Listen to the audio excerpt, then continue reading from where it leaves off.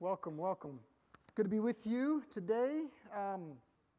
So we are beginning a new series, a 5-week series this morning on our church's distinctives. And it's important to note that when we're talking about our distinctives, we're not talking about necessarily how we are distinct from other churches, but how some of our values are distinct from other competing values. We are different from some churches in some ways, but what we want to talk about is the sort of flavor of our church here and the things that we have pursued in contrast to some of the other things that we could have pursued or been identified with. So these are the things that really mark our church in both very large ways and in very small ways. It's sort of what you feel at Redeemer when you get here, or if you've been here for any length of time, what you begin to feel, even if you don't have a name for it or a word for it or hadn't thought about it in those categories, they make a big impact. So these distinctives are going to, God willing, we'll spend the next 5 weeks going through these 5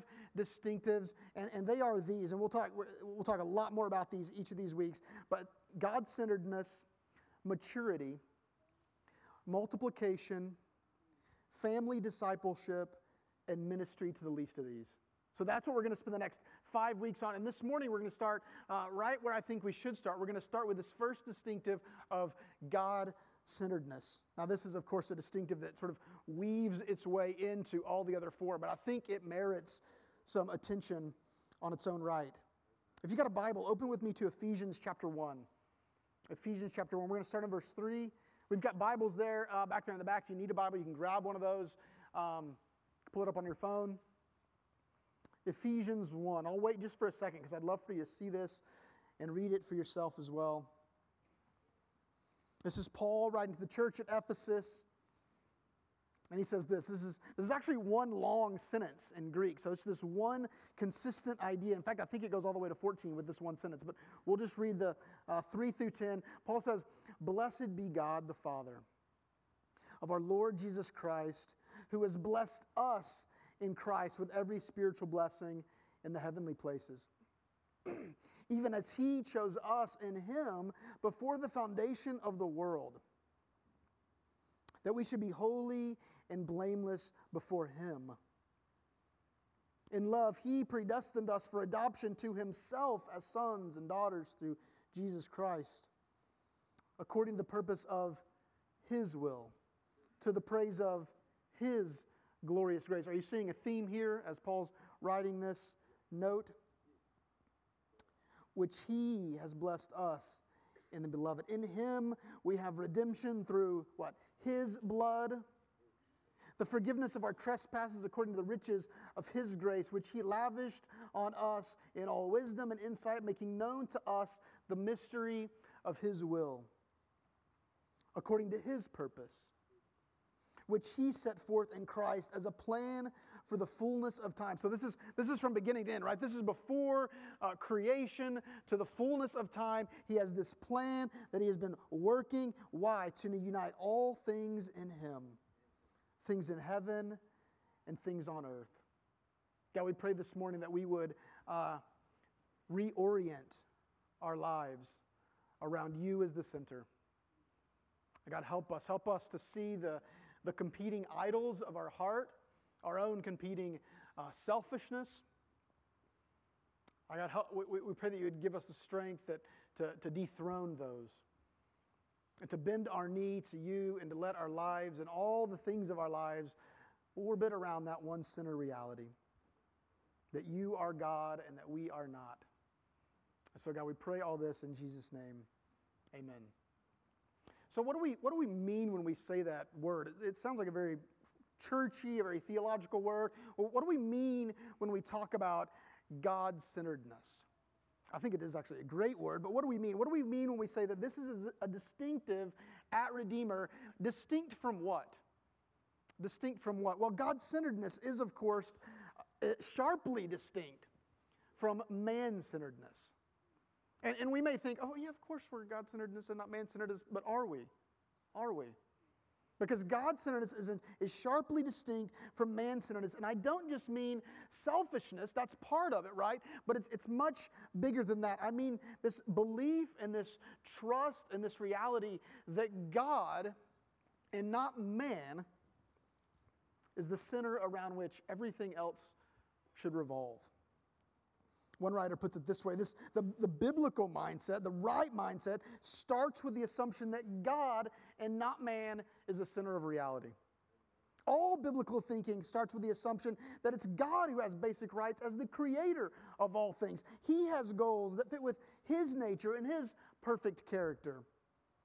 The biblical mindset moves out from this center and interprets the world with God and His rights and His purposes and His goals as the measure of all things. Every life has a center. What's yours? What's yours? Each of us, all of us have a center in our lives, a thing that everything else circles around. So what's yours? Is it, maybe for some, it's financial stability or financial independence? Maybe for some, it's entertainment. It's pleasure seeking. It's hobbies. What's your center? For some, it's the enjoyment of just material goods. For some, it's career advancement. For others, it's addiction. Their lives revolve around their addiction. Maybe for some, even here, and we see this with our brothers and sisters in Africa, for some, it's survival. What is that center for you? Maybe for many of us, it's just that we are so firmly placed on the throne at the center of our lives that everything at any given moment is shaped by whatever our inclinations and our desires and our proclivities are in that one given moment. Who is the center? What is the center of your life? What most shapes how you make decisions day in and day out? Really? I mean, just be honest with yourself, right? Be honest with yourself and ask yourself, what are those variables that I'm calculating, that I'm considering, that shape all the decisions of my life, the plans of my life, the goals of my life? One commentator put it this way, a God-centered life is one that revolves around the character of God. Decisions are made within that center based upon what pleases or displeases Him. So are you asking yourself as you're engaging in this life that God has put you in, does this please God or displease God? Is that even a factor in your decision making? Maybe for some of us, right, we're all here at church on a Sunday morning, maybe for some of us, religion is the center of our lives and everything else revolves around that. And that really is deceptive. Because we can be religion-centered and not God-centered. In fact, we can be religion-centered and very much man-centered in how we live our lives and even think about God. One writer put it this way, a fine but distinct line exists between being God-centered and religion-centered. Many religion-centered people think that their lives revolve around God, but they don't. They are enslaved to a religious system. Many religions focus so much on our strict performance and our strict standards of performance that our relationship with God Himself is pushed to the side. Right? What's important is about what I am doing for God and my ability to prove myself and my ability to position myself in a place to be approved of.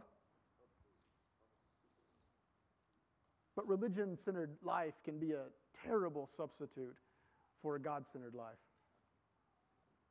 Being God-centered means that everything we do, everything about us revolves around the person and the work that God has finished for us in Christ, not about the work that we are to do for God. And this, I think, is what Paul is illustrating here in this beautiful passage in Ephesians 1, right? From before the beginning of time, from before the beginning of creation to the fullness of God, or to the fullness of time, God is in absolute control. He is at the absolute center. Right? This short passage, this one sentence sort of encompasses all of reality from beginning to end. That it's God who's blessed, that it's God who blesses us in Christ, that it's God who chose us, that we should be holy and blameless before Him. That it was God who existed before creation. That it was God who predestined us for adoption to Himself, for His purposes.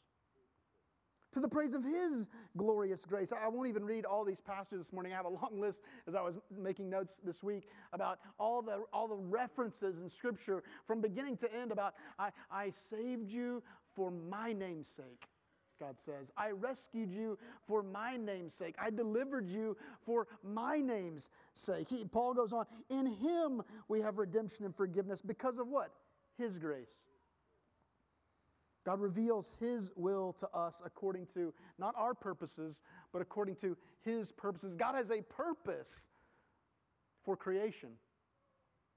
And that's important. That's an important word for us as we consider this idea this morning that we are creation, not creator. We are creation and not creator. So we should be considering the goals and desires and purposes of our Creator more than our own. Now, why did He do all this? Paul goes on, why did He bless us and choose us and redeem us? He says in verse 10, to unite all things, to bring all things together in Him, things in heaven and things on earth, because that was His plan from the beginning to the end of time. All of our life, every little bit of our life makes sense only in light of the purpose of our Creator.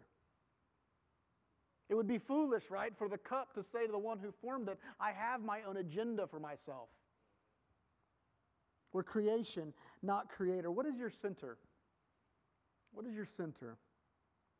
Where do you start when you're making decisions or plans? And where do you hope to end up? How much are you considering what pleases or displeases God? Now, why is this important?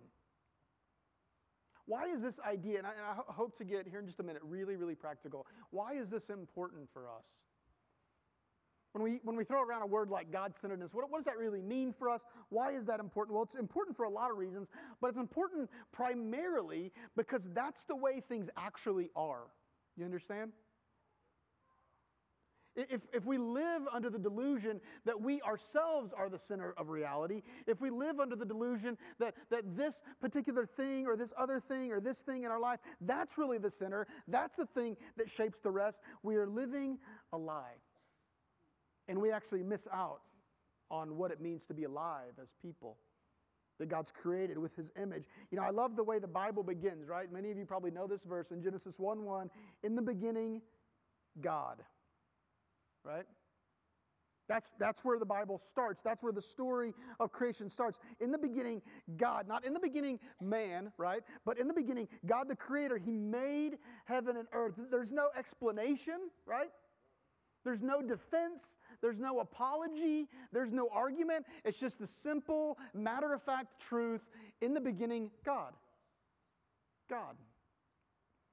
James Montgomery Boyce says that this is, in some senses, the most important verse in all of Scripture. And I think he's right, because this idea, if you begin from that space, or let me put it this way, if you don't begin from that space of God being the center of reality, of God being the most important thing in the universe, if you don't begin there, then nothing about our lives will ever truly make sense. We'll always be struggling to see how this fits into that, or this makes sense with that, or what are we here for, or where do we come from, or what is this all about? God is the thing that makes sense of all those fundamental questions. In the beginning, God. C.S. Lewis in his book, The Screwtape Letters, which is great. I think Jonas is reading it right now. Great book, by the way, if you haven't read it. Strongly encourage it. But he writes this, and bear with me for a second. It says, when God talks, and this Screwtape Letters, if you're not familiar, it's this fictional account, of course, and C.S. Lewis, who's a Christian at this time, he's writing essentially from one devil to another, right? From Screwtape to his protege, Wormwood. And so he's trying to tell him how to mess up the lives of Christians. And he says, when God talks of Christians losing themselves, He means only that they should abandon the clamor of their own self-will. Because once they have done that, God gives them back all of their personality. And He boasts, I'm afraid, sincerely, and hear this, when they are wholly His, they will be more themselves than ever. When we are wholly His, that is when we are most ourselves. And this is what many of us are struggling for, right? We want to know who we are, what we're about, where we're going, and why. We are a people obsessed with our own rights, right? We're obsessed with our own purposes. We're obsessed with our own desires. But since we are creation and not creator, these will never truly satisfy us. These will never truly even come to fruition in our lives until we begin with the rights and purposes and goals of the one who made us. In the beginning, God. Max Turner, commenting on this passage in Ephesians 1, says, this is a call for us to worship. What Paul's doing here is this passage is designed to lift the reader's eyes away from themselves, right?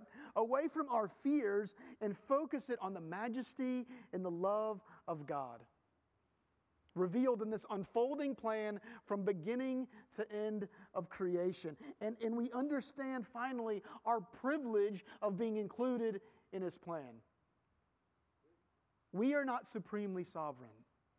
God is.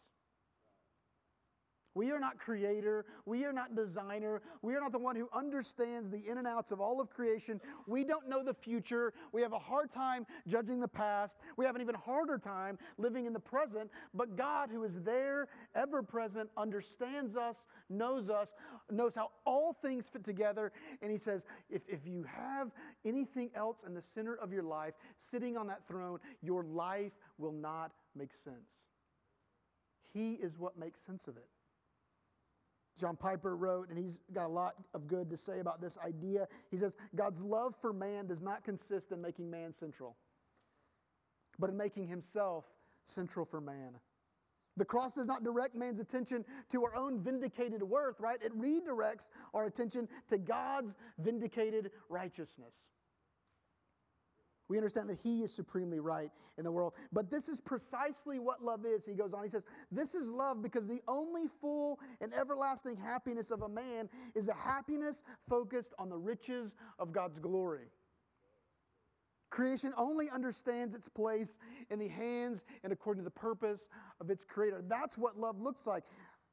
Do you begin with God and His rights and His goals? Or do you begin with your own rights and your goals and your own purposes? How are you making those decisions? Is it your joy that God is central, or is it your joy that you get to make your own decisions? What is it for you? Paul in Colossians 1, this is a beautiful passage. He says, for by Him all things were created. So think about the things in your life, right? Your job, your relationships, your stuff, your money, your experiences. All things were created by Him. In heaven and on earth, the visible things, the invisible things, thrones or dominions or rulers or authority, all things. Paul's belaboring the point, right? All things. I want to make sure you don't miss it. All things were created, why? Through Him and for Him. He is before all things. He is in all things. All things are held together in Him. He is the head of the body, the church. He is the beginning, the firstborn from the dead, that in everything He, not us, might be preeminent. Another writer goes on to say, if God is to love us, what must He give us? Right? If God loves us, what must God give us? If God loves us, what must He demand be in the center of our lives? Himself, right? Himself. He must give you what is best for you. He must give you the thing you most desperately need. He must give you the best thing in the universe, which is Him. If He were to give you, this writer goes on, if He were to give you all perfect health, a perfect body, a perfect job, all the money that you could want, right? The perfect relationship, the most amazing experience. If He were to give you all of those things and yet withhold Himself, He would hate you. But if He would give you Himself, open Himself up to you, to me, even if He withheld everything else, He would be loving us supremely. You see, when we talk about being God-centered, and this is important, when we talk about being God-centered, when we talk about our theology being God-centered, it's not because other issues don't matter, right? You understand that? It's not because the other issues of our life don't matter. It's because they matter so much that we must realize that God must be the one that ultimately shapes and conforms all the other areas of our life to His purposes. So what does this look like in real life? What does this look like in my life and in your life? What does it look like in the life of our church? I'm gonna just give you a few thoughts that I had this week. Hopefully they'll be helpful.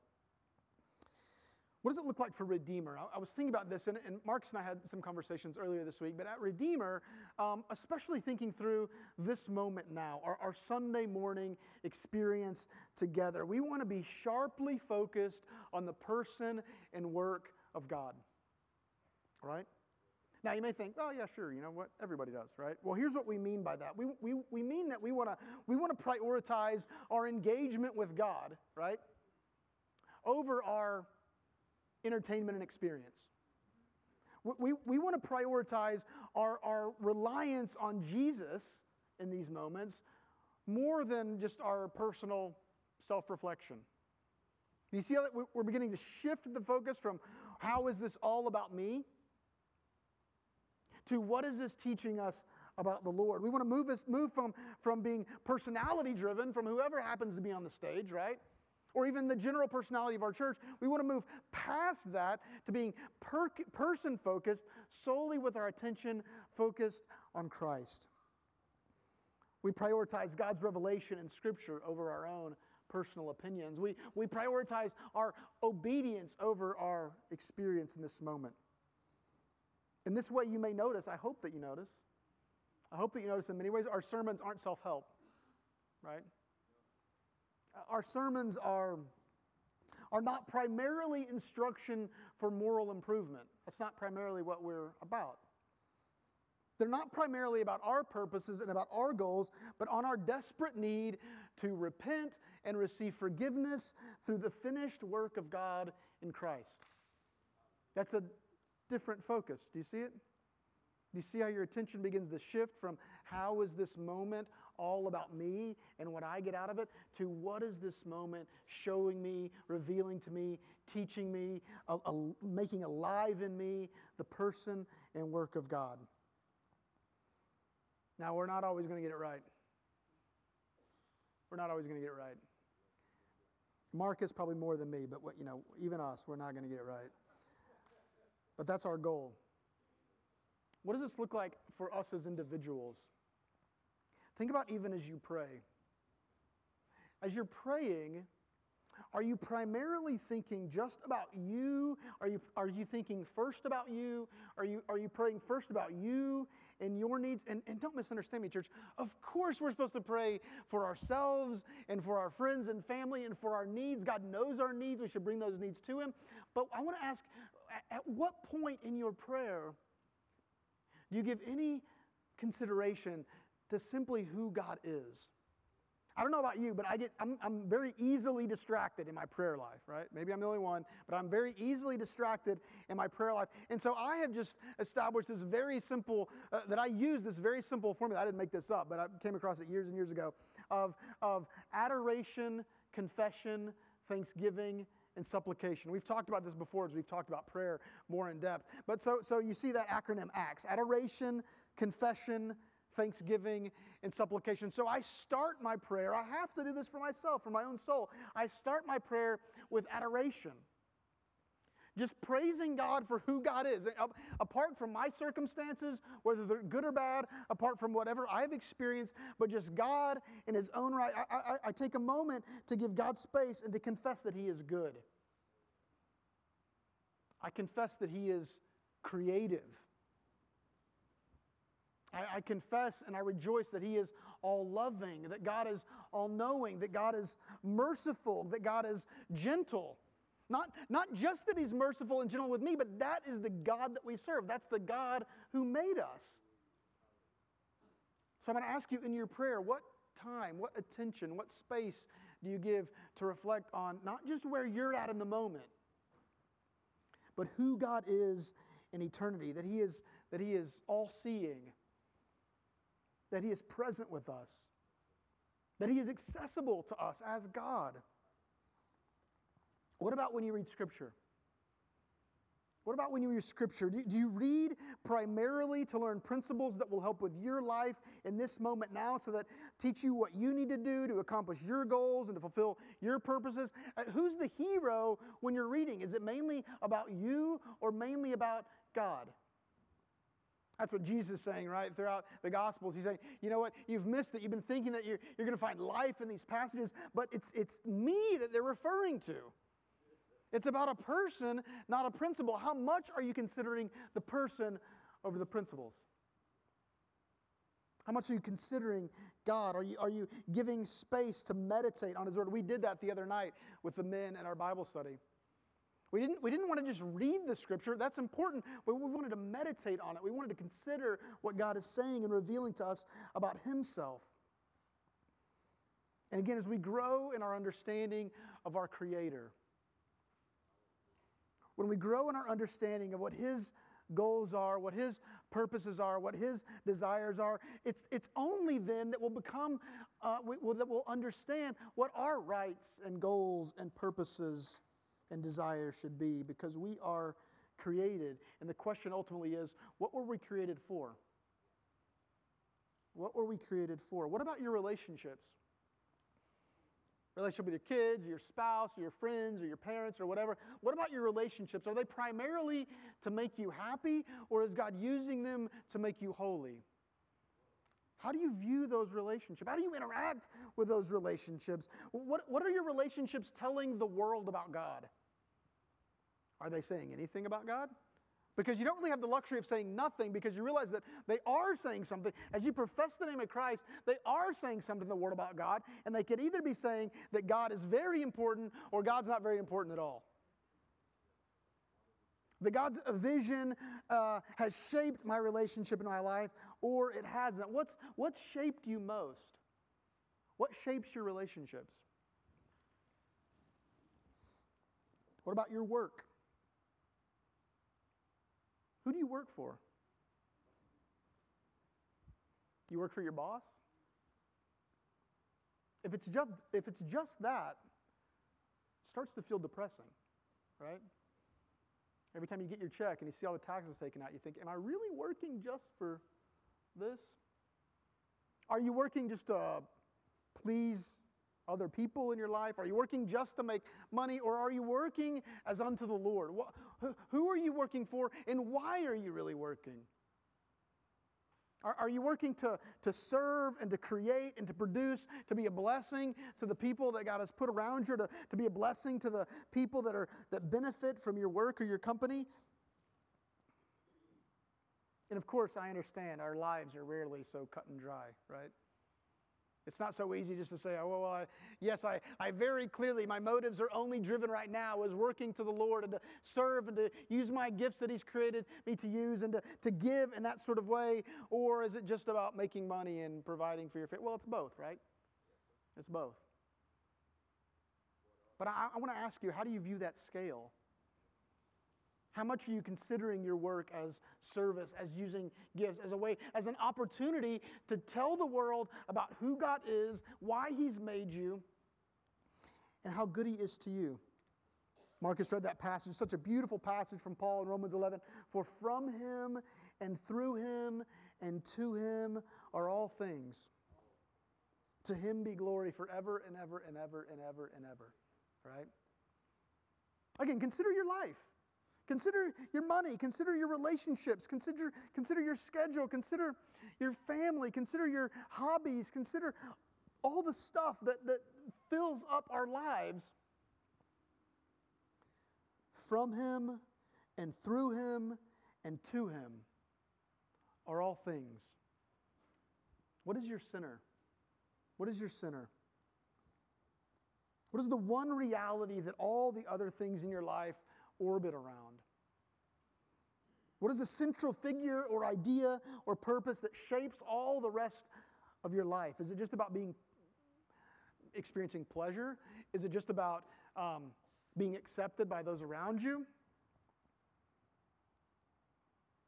Scott Clark says, the heart of the gospel, it's not about us.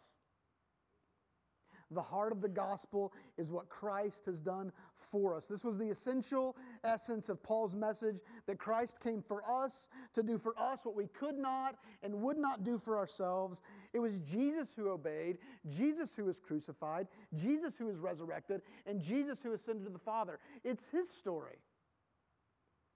We are recipients. We are beggars. We receive this gift of grace that God has given us. He is the hero and not us. What is the center of your life? What shapes everything else for you? Let me just end on this note. I want to take one more moment to read this passage from Ephesians 1, and Paul says this: "Blessed be the God and Father of our Lord Jesus Christ." I studied my undergraduate, I studied biblical languages. And part of when if you don't keep up with something like that, you lose it pretty quickly, and I've lost a great deal of it. But one of the things that has stuck with me through that process, if you ask me what would be the biggest benefit of studying something like biblical languages, right? That's not how you get the best, highest paying job, right? It's not what gets the ladies, right? Studying biblical languages. But the thing that it taught me more than anything else was how to read slowly. How to read slowly. And so I want to encourage you guys, even in this moment, that I hope that you're looking at your Bible, looking on your phone, reading this with me. Blessed be the God and Father of our Lord Jesus Christ, who has blessed us in Christ with every spiritual blessing in the heavenly places. Even as He chose us in Him before the foundation of the world, that we should be, why? So that we should be holy. So that we should be blameless. Not just for our sake, but before Him. It says, in love, motivated by love, He predestined us for adoption, to bring us into the family, adoption to Himself as sons and daughters through Christ Jesus. Why? It was according to the purpose of His will. He knows our hearts, He knows our lives, He knows our personalities, our temptations, our inclinations, and He's saying, I am creating them to bring them in closer to the family, to experience me, because that is my plan for them since before the creation of the world. Why? To praise His glorious grace, which He has blessed us in the beloved. And in Him, in God, we have redemption through His blood. Through His sacrifice, we have the blessing, the forgiveness of our trespasses according to the riches of His grace, which He lavished on us. He just poured it out. He lavished upon us in all wisdom and all insight, making known to us the mystery of His will. He's bringing us into this mysterious relationship of being children of the Creator. He takes creation and He makes us children. And He brings us in because He is good, because of the riches of His grace. He just poured it out on us in all wisdom and insight, according to His purpose, which He set forth in Christ as a plan for the fullness of time. That's forever, right? So before the creation of the world, till the end of time, God says, this is what I'm doing with people. I'm moving them from simply just being creation to being children through adoption into my family. I'm bringing them close in. I am just pouring out my love and grace because I have a plan for them. And my plan is to unite all things to myself. Things in heaven and on earth. I'm going to ask you, what's your center? What's your center? There's only one center. There is only one reality. There is only one person around which your life can orbit that will make sense of all the rest. Let's pray together.